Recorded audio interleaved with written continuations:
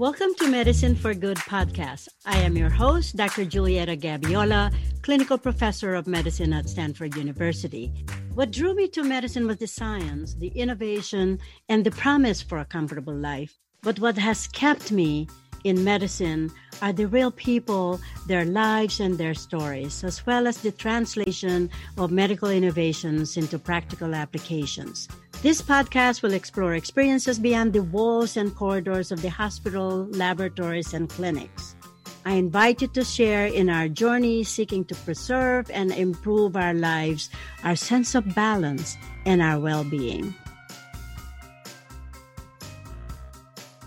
Many attempts have been made to reform the U.S. healthcare system, a system that is known to be fractured and needs fixing. What do we have to do to fix this important right, the right to a just and equitable healthcare that is tailored to meet the needs of the people? Healthcare that is compassionate, cost-effective, and evidence-based. The pandemic has certainly revealed the flaws and further aggravated the already strained healthcare system. What intensity of activism do we need to make this happen? We need collaboration from all people, the public and the private sectors, institutions, health policy makers, economists, clinicians, nurses, to come together and work on a viable solution. We need to work for the common good. Today, I am pleased to highlight an individual who will offer his insights and vision for a nice blueprint for healthcare. We need people like Jeff and all of us to move this dial up and effect a much needed change. Jeff Fraser is a retired neurologist who practiced for almost 30 years in a large public hospital in the heart of Silicon Valley. Yes, the wealthy Silicon Valley. His passion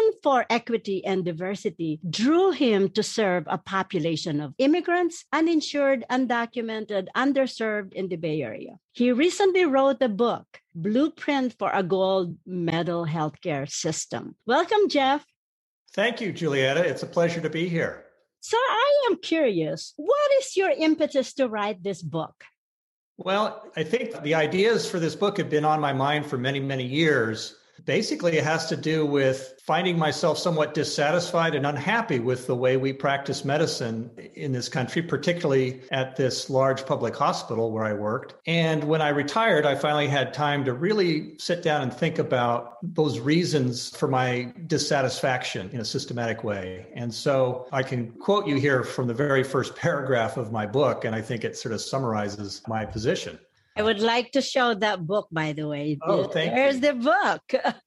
Read some of the paragraphs that you want us to highlight. I can set the stage for our discussion today by sort of just pointing out some highlights from chapter 1. So I begin my book by writing the following. I say, I am a physician and I am embarrassed by our healthcare system in America. It is unjust, inefficient, and way overpriced. The promises made by the medical industrial complex are often self-deluding and sometimes downright fraudulent. So that's where I was when I started the book. And as it happens, right around the time I started putting my thoughts down in writing, I came across an article in the New York Times. This is just about a year ago, last April. The article was written by Ann Case and Angus Deaton. And if your listeners are not familiar with this pair, they are professors of economics at Princeton. And they wrote a book entitled Deaths of Despair and the Future of Capitalism.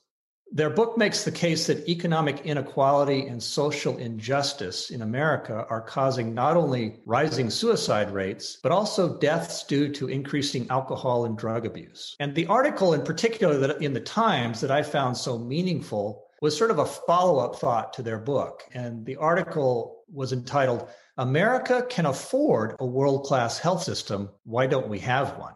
It says, their subtitle is, Our System Takes from the Poor and Working Class to Generate Wealth for the Already Wealthy. And so then I go on and write in my book, I say, the authors describe in their article many of the injustices inherent in our system. Two major flaws eloquently elucidated in their article are striking to me. First is the subtle and not so subtle emphasis on profits, evidenced by the marketing of services and procedures that are expensive, but of relatively low value to the health of the patients. Second is the employer-based insurance system. Not only does this system place a hidden financial burden on companies and citizens alike, it all too often leaves patients uninsured when they need health care the most. The COVID-19 pandemic has shone a harshly critical light on this flaw. They conclude, we are, and here I'm quoting them, we are believers in free market capitalism, but healthcare is not something it can deliver in a socially tolerable way. So kind of one thesis of my book is healthcare reform is about social justice. It's about medicine for good. And again, I want to say I love the title for your podcast. It brings us back to what we're in medicine for in the first place. And so healthcare reform is about medicine for good, or in other words, it's about good medicine for everyone, not just for the privileged. Exactly. And certainly, as you mentioned, the pandemic has really revealed that major flaw, right? So it's always had been there, but it just further revealed it. With people losing their jobs, and most of our healthcare system is driven by people being employed, like employee-based system, etc., and private sectors really funding this. It really made it so obvious that we are not delivering the best care that we could deliver. Granting of the wealth that we have in the United States. I mean, I go figure, right? So there should be a solution out there. So it might take a lot of activism from all of us to be able to effect a change. So tell me, in terms of the elements of what you and other people would like to propose, like a probable single-payer system with a budget that is universal, what do you think are the domains or the elements of a good healthcare system that is projected to be proposed in the U.S.? Yes. Well, I don't pretend to be the inventor of the solutions. And so this is a good time to make reference to the authorities that I respect and that I find compelling in their arguments for healthcare reform. And if I were to point to one person in particular who I think has the right answers, it's a physician and a healthcare policy expert by the name of Dr. Don Berwick. And again, your listeners may not have heard of him, but just to give you a sense, he's a Harvard professor. He's a physician. He's been involved in healthcare improvement for years. He founded a nonprofit organization called Institute for Healthcare Improvement, and he was appointed administrator of the Center for Medicare and Medicaid Services back in the early part of Obama's administration. So he's well recognized as an authority, and he talks about essentially single-payer, universal, government-sponsored healthcare, and he also is a proponent of what are called global budgets. And by global budgets, what that means is that you do away with fee-for-service care. Instead, you give a healthcare delivery system a global budget to take care of a certain number of patients. And when I think about that, I don't think about the VA system. I think more about an entity like Kaiser Permanente. Kaiser Permanente is not funded by the government right now, but it does take in money ahead of time. And with that money, they create a global budget. So they're no longer charging fees for services. Instead, they're trying to provide care in the most cost-effective manner. Now imagine that instead of employers funding Kaiser with this crazy employer-based healthcare insurance, instead they're funded by the government. So the government contracts with healthcare delivery systems like a Kaiser. And then that system is no longer, again, they're not run by the bureaucracy of the government. They are a nonprofit institution, but they're getting their money from the government, but they are free to deliver healthcare in the best way possible, which means they have to focus on high quality or else their outcomes won't be satisfactory. But they also have to focus on cost effectiveness, because when they provide healthcare efficiently, then the doctors who work in that institution benefit because they are able to be compensated fairly for the hard work they do. Mm-hmm. So that's, in a nutshell, that's the kind of system that I am attracted to. I'm used to it because I worked at a county hospital. I was on a salary. And so I was not motivated by providing more services. I got paid the same amount, whether I saw patients as often as I could, as fast as I could. And I didn't like to do that. I don't want to see patients every 10 minutes or 15 minutes. You need time. You need time to spend with patients if you're going to deliver compassionate care. And I think that's a big complaint of doctors these days, is that they don't have enough time. Now, the other side of this whole proposal is if you do away with all the administrative costs of our current system, I remember healthcare delivery systems that if you think about many of our healthcare delivery institutions, both nonprofit and for-profit, they have to have battalions of people working in their billing departments just to get money from the insurance companies. And there's this constant tug of war between the delivery systems, whatever system you work in, and the insurance companies. So we do away with all of that in a model based on Dr. Berwick's ideas. And all those savings can be applied to actually adding value to healthcare. And by that, I mean not only better services for patients, but a better working environment for doctors. So that, again, in my ideal world, doctors have a little bit more freedom to schedule their daily work schedule. They can decide how much time they need to see patients. They can decide how much time they need away from the clinic or the hospital to create the kind of lifestyle balance that they need to be happy and healthy. That said, of course, there's a trade-off. If they choose to have a smaller panel size than your average doctor, well, they're going to earn a little bit less, but they have the freedom to choose. Yeah, I think sometimes the lack of autonomy and control of our lives that really contributes to burnout and further erodes the compassion that we could offer to patients when we drain ourselves from that self-compassion. Perhaps the solution of more autonomy for physicians will impact the quality of life of physicians and providers in general. Yes, absolutely. I agree. And I think just to make a little bit of a point, I think doctors, like most people, are afraid of change. And on top of that, they are so busy that they don't have too much time to really give thought to this problem. And they're taught to be focused on the individual patient. And so maybe they don't think about health on a global scale as much as I wish they did. So at the end of my chapter 1, I make the following point. And I'd like to put a quote in here if I could. Yeah, go ahead, Jeff. Physicians and healthcare providers are taught that they have a sacred moral obligation to care for the patient in front of them. That obligation may still be primary, but providers also have a moral obligation and a sacred trust to consider the well-being of society as a whole. For thousands of years, patients paid physicians and shamans out of their own pocket. Now, however, the society pays for healthcare one way or another. Therefore, the society as a whole deserves the full attention and solicitous care of the medical profession. As it stands now, when individual patients want care, they feel entitled because they have already paid the cost through premiums or taxes or both. And doctors who decide on what care to provide have little or no incentive but to please the patient because, as we've talked about, their income and their job security depend on it because they work in a system now of some sort. It may be nonprofit, but we talked about how there are administrators looking over their shoulder these days to make sure that they're having good customer satisfaction surveys.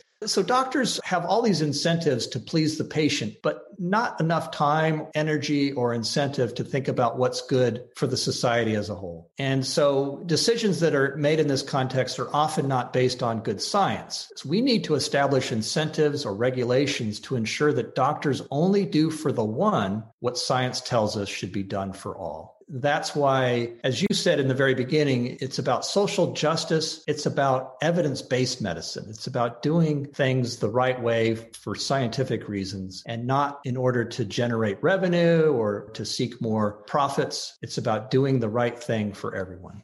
I love that. I love that comment. So tell us about the push and pull between pleasing your boss or the healthcare system as opposed to pleasing the patient and where evidence-based come to that. For example, there are a lot of gray areas in medicine, right? So there's not the true black and white as most people would think that we have all the answers, but probably most commonly than not, we don't have the answers. And we are on that gray zone. And it's now a tug of war between like, would I want to spend an hour of this calling the insurance company to authorize this procedure that you don't even believe in, that the patient needs, but the patient needs that and they feel entitled that they need that. Like for back pain, right? So back pain is one of the most common problems that a clinician will be faced with. Pain control. They had it for a long time and now they are insisting that they need that MRI. That MRI, that will be the answer to their lingering back pain over a year. And you feel that, well,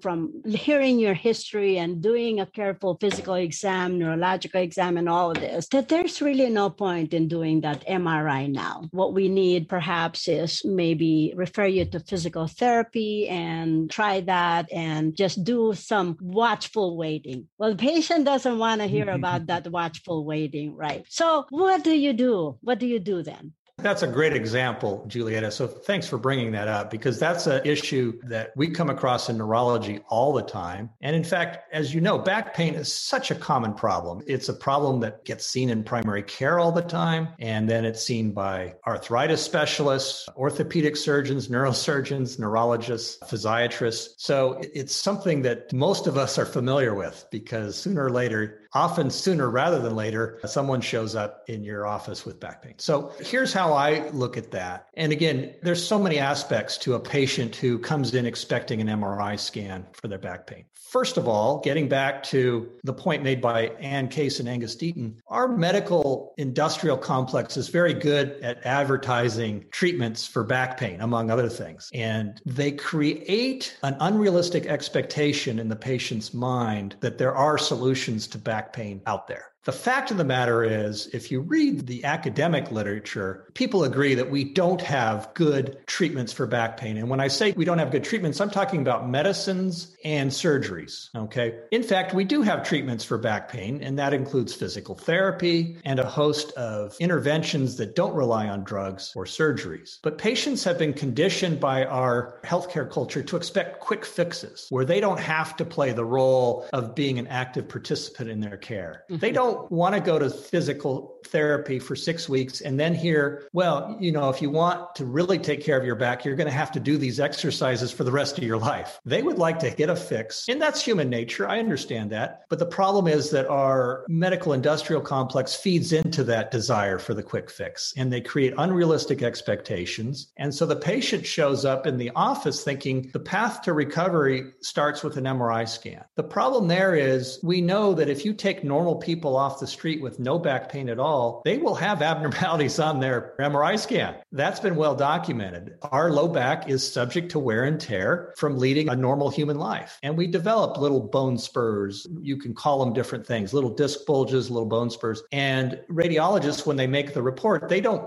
necessarily make that point that these are kind of normal findings. What the patient hears is, oh my gosh, I've got a disc bulge or I've got arthritis in my back. And that just, again, leads them down that path to thinking they have a disease of their back when in fact they have a normal back. The other point that we understand now is these abnormalities that we see on MRI scan often have nothing to do with their pain. The source of the pain may be in their muscles and the ligaments, things that don't show up on an MRI scan. So what I find myself having to do in talking to those patients is basically undo all the misinformation that they've received through the media. I have to explain that surgery is absolutely a last resort in almost all cases, and that the results of surgery are very uncertain. I have to point out that non-steroidal anti-inflammatory drugs are perfectly good treatments. That's one thing that we can offer. They are anti-inflammatories. I know they've worked for me when I've had back pain.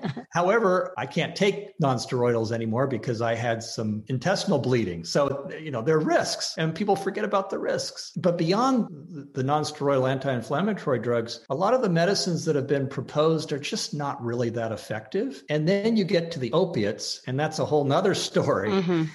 But let's not forget that our current opioid crisis began about 25 years ago when doctors were bamboozled by the spokespersons for the big pharma. And these spokespersons went out and told doctors, you guys are under-treating chronic pain. Again, I'm not talking about cancer pain. That is different. But talking about non-cancer chronic pain, we were told you're way under-treating it. These newer opiates, these newer opioid medications are much safer. They're not addictive. You don't have to worry about addiction. We were literally told that. And now 25 years later, we're looking back and we're going, oh my gosh, what have we done? So that's just a perfect example of so many things wrong with our current system. But you have to explain to patients, you know what? We don't have an easy fix for pain in general and back pain in particular. Sometimes we do. But a lot of chronic pain is very hard to treat. And the quick fixes most of the time just aren't there. Well, sooner or later, the person also believes, like when they get a report on their MRI that they have degenerative spine disease or something. So that's the basis for them to feel that, yeah, they are disabled. Now I have a reason. I am disabled. So their brain talks to them and say, I'm disabled, so I can't work. And so that really ruins people's lives. But how many of us would have time? The real problem is the time to explain all of this with the patient, right? That would take you about an hour of your time trying to undo what the other clinicians have told the patients, to undo what the X-ray or what the radiologist reported on the system. I think in order to have self-preservation, you ignore all of that stuff that you have to do to take care of that particular patient because you have another 15 patients waiting in line for them to see that day, right? Absolutely. And, you just reminded me of a very good point that I think here's something that a gold medal healthcare system would have. Back pain, as an example, is so common. We deal with it over and over and over again, and we find ourselves saying the same thing over and over and over again, and it's time consuming and we don't have the time. Why aren't there more education classes, group classes for patients with back pain? I know that some systems do that, but I don't think we do that enough and do it in a real comprehensive and energetic way. There should be a real energy behind educating patients further in a group setting where it's cost effective. Why don't we do that? One reason is it's hard to charge patients money for classes. Because we live in a fee-for-service system and insurance companies often decide, well, we're not going to pay for you to give a class. What do they do at Kaiser? At Kaiser, where they're on a global budget, they know that in the end, it's cost effective to do more education. And more efforts on also not just education, but prevention. Preventative care. Yeah. Preventive care is not well compensated. Treatment is. So we talk a lot about precision medicine on like what fine tuning that we could do for a therapy of sort. Those are small population. We can't even control hypertension and diabetes. And those are the low hanging fruit, right? So if you look at the data, hypertension and diabetes drives one of the highest mortality for cardiovascular events, right? But we can't even control it. It's so easy to diagnose. It's so easy to treat. But why are we not able to treat it? Right. That's a very good point. Again, I hear my colleagues in primary care have said, it seems like there should be a more efficient way of delivering the care to those patients with diabetes and hypertension. Why aren't we, again, using group visits with nurses to monitor their sugars, monitor their blood pressure, continue to give them encouragement? Why do we make patients go see the doctor on a one-on-one basis and have to go through the same process one-on-one when we could do it in the group setting much more efficiently and we could use nurses? Exactly. Get those patients in once a week. You can't do that if you're doing that one-on-one as a doctor. You don't have the bandwidth. But you bring patients in quite often if it was done in a group context with nurses when appropriate. Yeah. And, that's just one of them. The other part is like you talk about mental health, right? We have a lot of support to taking care of the physical body, but not too much effort on mental health, like as if it doesn't exist, as if depression, fear, rejection, and loneliness are not out there. The pandemic has even aggravated those, mental health issues, but there's not much effort in terms of approaching that, preventing it, giving sessions to people, giving more support to people. So I think with the new healthcare system, hopefully there will be more focus on prevention, education. Absolutely. No, I think you're right. I don't think mental health care gets enough emphasis, and definitely in a public hospital type setting, very hard for our patients to get adequate mental health care. I just want to circle back to a point you made a moment ago. Patients get their MRI scan results and they see the conclusion, degenerative disease of the back, that sends such a negative message. And actually, there was a study that looked at that, and they said they took one group and they gave those patients the results of their MRI scan. And in the other group, they didn't actually give them the report to read. The group that actually read the report of their MRI scan walked away with a much lower sense of well-being. All the report did was increase their negative thoughts about their health. It increased their sense of, let's say, hopelessness. Now they've got a chronic disease of the back that the doctor can't fix. So I think healthcare in America puts so much emphasis on disease and not enough emphasis on wellness. So we're creating these negative images all the time in patients' mind, and it increases their anxiety. And again, we're talking about mental health issues. So we should take a hard look at how our efforts to focus on disease and finding problems is counterproductive in terms of patients' mental health. We should be emphasizing what they can do to promote their own wellness and how we can help. And that begins with, or one big aspect of that is giving them access to counseling, to adequate mental health services. Yeah, I think we as doctors should also be educated in how we send messages to the patients. Like I struggle with my template on sending messages to the patient because like internists order a lot of tests, right? Invariably, all those tests will show variation from normal. And a lot of patients, like our worried well patients, would look at that 0.4 difference from normal as abnormal, right? Because it's flagged as abnormal. And I create this template, like I would say, it is not worrisome, right? But then if I ask myself, well, what's worrisome for me may not be worrisome for another person. So we have those different thresholds. And what's clinically significant for me may be clinically significant for a patient. So how do we judge that? And how do we send messages to the patients that are a lot more positive, that will promote more of their wellness and sense of well-being rather than the presence of diseases and abnormalities? Absolutely. And I think that's right. We need to focus on the positive more than we do. And another way to address this issue is when you're seeing a patient in your office, I'm sure you know how often you get that sense when they seem to be worried more than you are.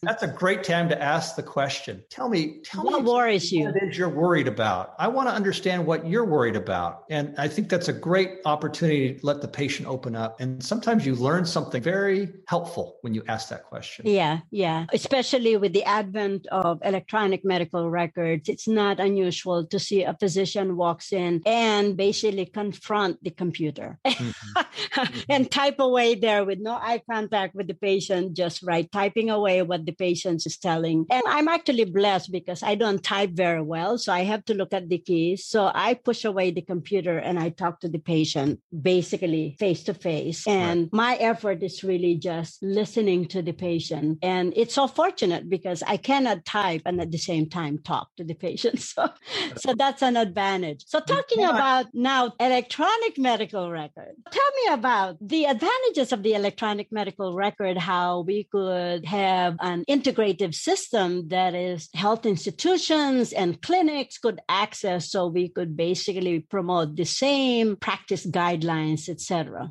Yeah, well, that's a very good question. I'm very interested in the electronic medical record. I'm very optimistic about how it's going to improve healthcare eventually. But as I point out in my book, the problem right now is the electronic medical record has been designed largely with the goal of maximizing revenue capture. And so doctors are compelled by the billing departments to fill in their note with all kinds of data and make sure they ask this question, that question, because that's how you can bill insurance companies for the maximum amount. And the doctor's notes wind up being cluttered with information that other doctors don't really need. It's just very redundant. Many times it's just dumping data from elsewhere in the electronic medical record into your note so that you can prove that, oh, yeah, I reviewed this MRI scan. Many times, I'm not sure we actually do review those pieces of information that we dump into the note. I think I'm guilty of that too. You can program your note to automatically import data from other sources, as you know, and it creates sometimes, to be honest, dishonest, something of a dishonest appearance that you've reviewed all this data when in fact, first of all, you know it's not really relevant, but you're expected to fill your note with all this data. So anyway, that's one complaint. I think the electronic medical record is being misused when it emphasizes revenue capture over information and communication. I think the electronic medical record could be a wonderful way for doctors to communicate better with each other. I remember for years, even decades, being told by people who were in the know about what's wrong with healthcare. One of the things they would say is doctors practice in their silos too much. They sit in their office and they see a patient, they write a note, and maybe the doctor who referred the patient will read that note, but maybe not because we're all busy. And we don't get paid for communicating with each other. We don't get paid for reading other doctors' notes. Our schedules are too busy, even though that could be the very single most important thing we could do for the welfare of the patient is to understand what the other doctors have been doing with this patient, what they've been saying. Now I get it. It took me a long time to understand that, but I think we're still in this culture of practicing in a silo because there's no financial reward for really looking through a medical record and finding out what other doctors are thinking. But it could be a tool for communicating with each other. Think about tumor board. Tumor board came up decades ago because cancer patients are very complicated and you need your radiation oncologist, you need your surgeon, you need your oncologist in the same room thinking about a patient and deciding the best treatment. But we don't do tumor board as much as we should because meetings like that are too time consuming.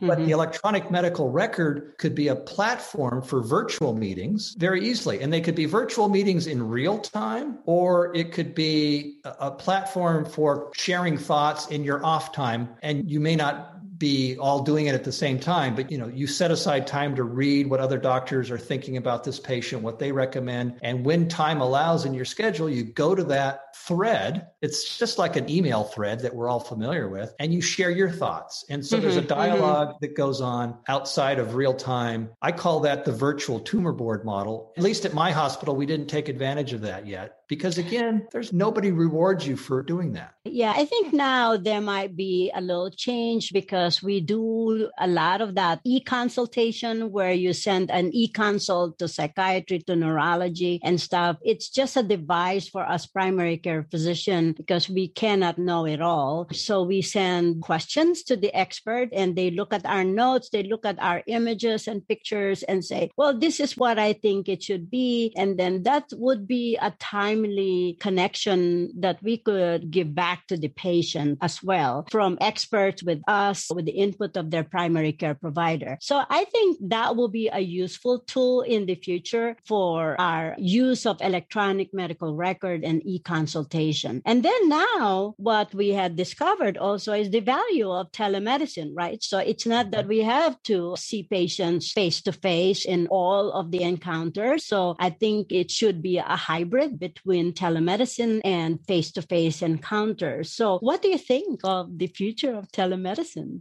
I love it. Again, I'm very optimistic about its future. Again, the problem is how do you charge for it? How do you decide its value so you can convince the insurance company that it should be treated just like any other consultation? I'm a big fan of e-consults. Just as you're familiar with it, we have instituted that at our hospital. One problem, though, is we do get some resistance from primary care because our primary care doctors are so swamped. They really don't want to have a dialogue sometimes. They just want to send that patient to the neurologist and be done with it. But I really think if you give support for it to the institution and you support primary care doctors for using e-consults, acknowledge its value, it can be a learning opportunity for the primary care doctor. And if they're given enough time to follow through with the recommendations that they get from their consultant via e-consults, then they can have the satisfaction of implementing the treatment themselves. I'm hopeful about that. Telemedicine, the same thing. Telemedicine is not just a way for a patient to connect with a doctor. It's another way for doctors to connect with each other, sometimes in real time when the patient is in the... But how do you bill for that? If you've got the primary care doctor and the patient in the room and you've got the neurologist via telemedicine, who gets to bill for that service? You see what I mean? But it's crazy. If it is fee for service, but if it's a global budget... Under a global, right, with a global budget, you go, hey, is this adding value at lower cost? You bet it is. So it's worth if it's a global budget. And yes, I think another thing is, as a young doctor coming out of residency, I don't think we get enough mentorship. I think the idea is, oh, you're done with residency, you're on your own. You don't need us. You don't need any help. But that's completely wrong, especially as medicine's gotten more and more complicated. I remember coming out of residency, and oftentimes when I met with a patient who has a problem I don't know the answer to, I felt like a fraud. I felt like I don't really know the answer, but I'm not comfortable knowing who to ask. And I think we need to change that culture. I think telemedicine would be great. You could have a younger neurologist has a problem. Depending on how things shake out and what your capacities are, you could get that expert neurologist or the older neurologist and consult right there. And there's no shame in that. It's like, yeah, what do you think? And you get that kind of mentorship that I think young doctors would really appreciate. I think that would go a long way, again, to alleviating burnout because they don't feel like they're alone. You're right. Telemedicine means to bring doctors and patients together in so many ways so that you feel like you're working as a team rather than as an individual in your silo. I echo that. Yeah, thank you for stressing that. And then we're actually at the end of our session here, and I'd like you to share some take-home points to our listeners. Well, again, thank you again for having me on your show. I suppose it's become clear that I'm passionate about this issue. What I like to think is a take-home message. As I said earlier, I think doctors are afraid of change and patients are afraid of change. And that's pretty much everybody. Some of us, for example, those of us who have joined Physicians for a National Health Plan, realize that the change is going to be worth it. And what I'm trying to do in this podcast today and what I've tried to do in my book is to point out reasons to really believe that change ultimately will be for the good and to give people the courage and the incentive to advocate for reform in our healthcare system. It can very well be a painful process for many. Change is not easy, but it's going to alleviate so much pain down the road. And I would say that especially to young doctors, they may not have found out yet how hard it is to practice for the long term in our current system without burning out. And give change due consideration. I think healthcare reform, in the end, patients will get better care, they'll be happier, they'll be less anxious about their health. Doctors will have more confidence that they're doing the right thing and that they're practicing medicine in a truly gold medal system. Thank you for that message and complementing the messages for Medicine for Good. Absolutely. Thank you, Jeff, for your time. Thanks, Julietta. Have a wonderful day. Bye-bye. Thank you so much for listening to Medicine for Good podcast. If you enjoyed the show, please share with family and friends. Rate and review us on iTunes, Spotify, Amazon, Acast, and YouTube. Follow me on social media at Dr. Jet on Twitter and Facebook. Meanwhile, stay safe, stay well, and stay connected. See you on our next episode.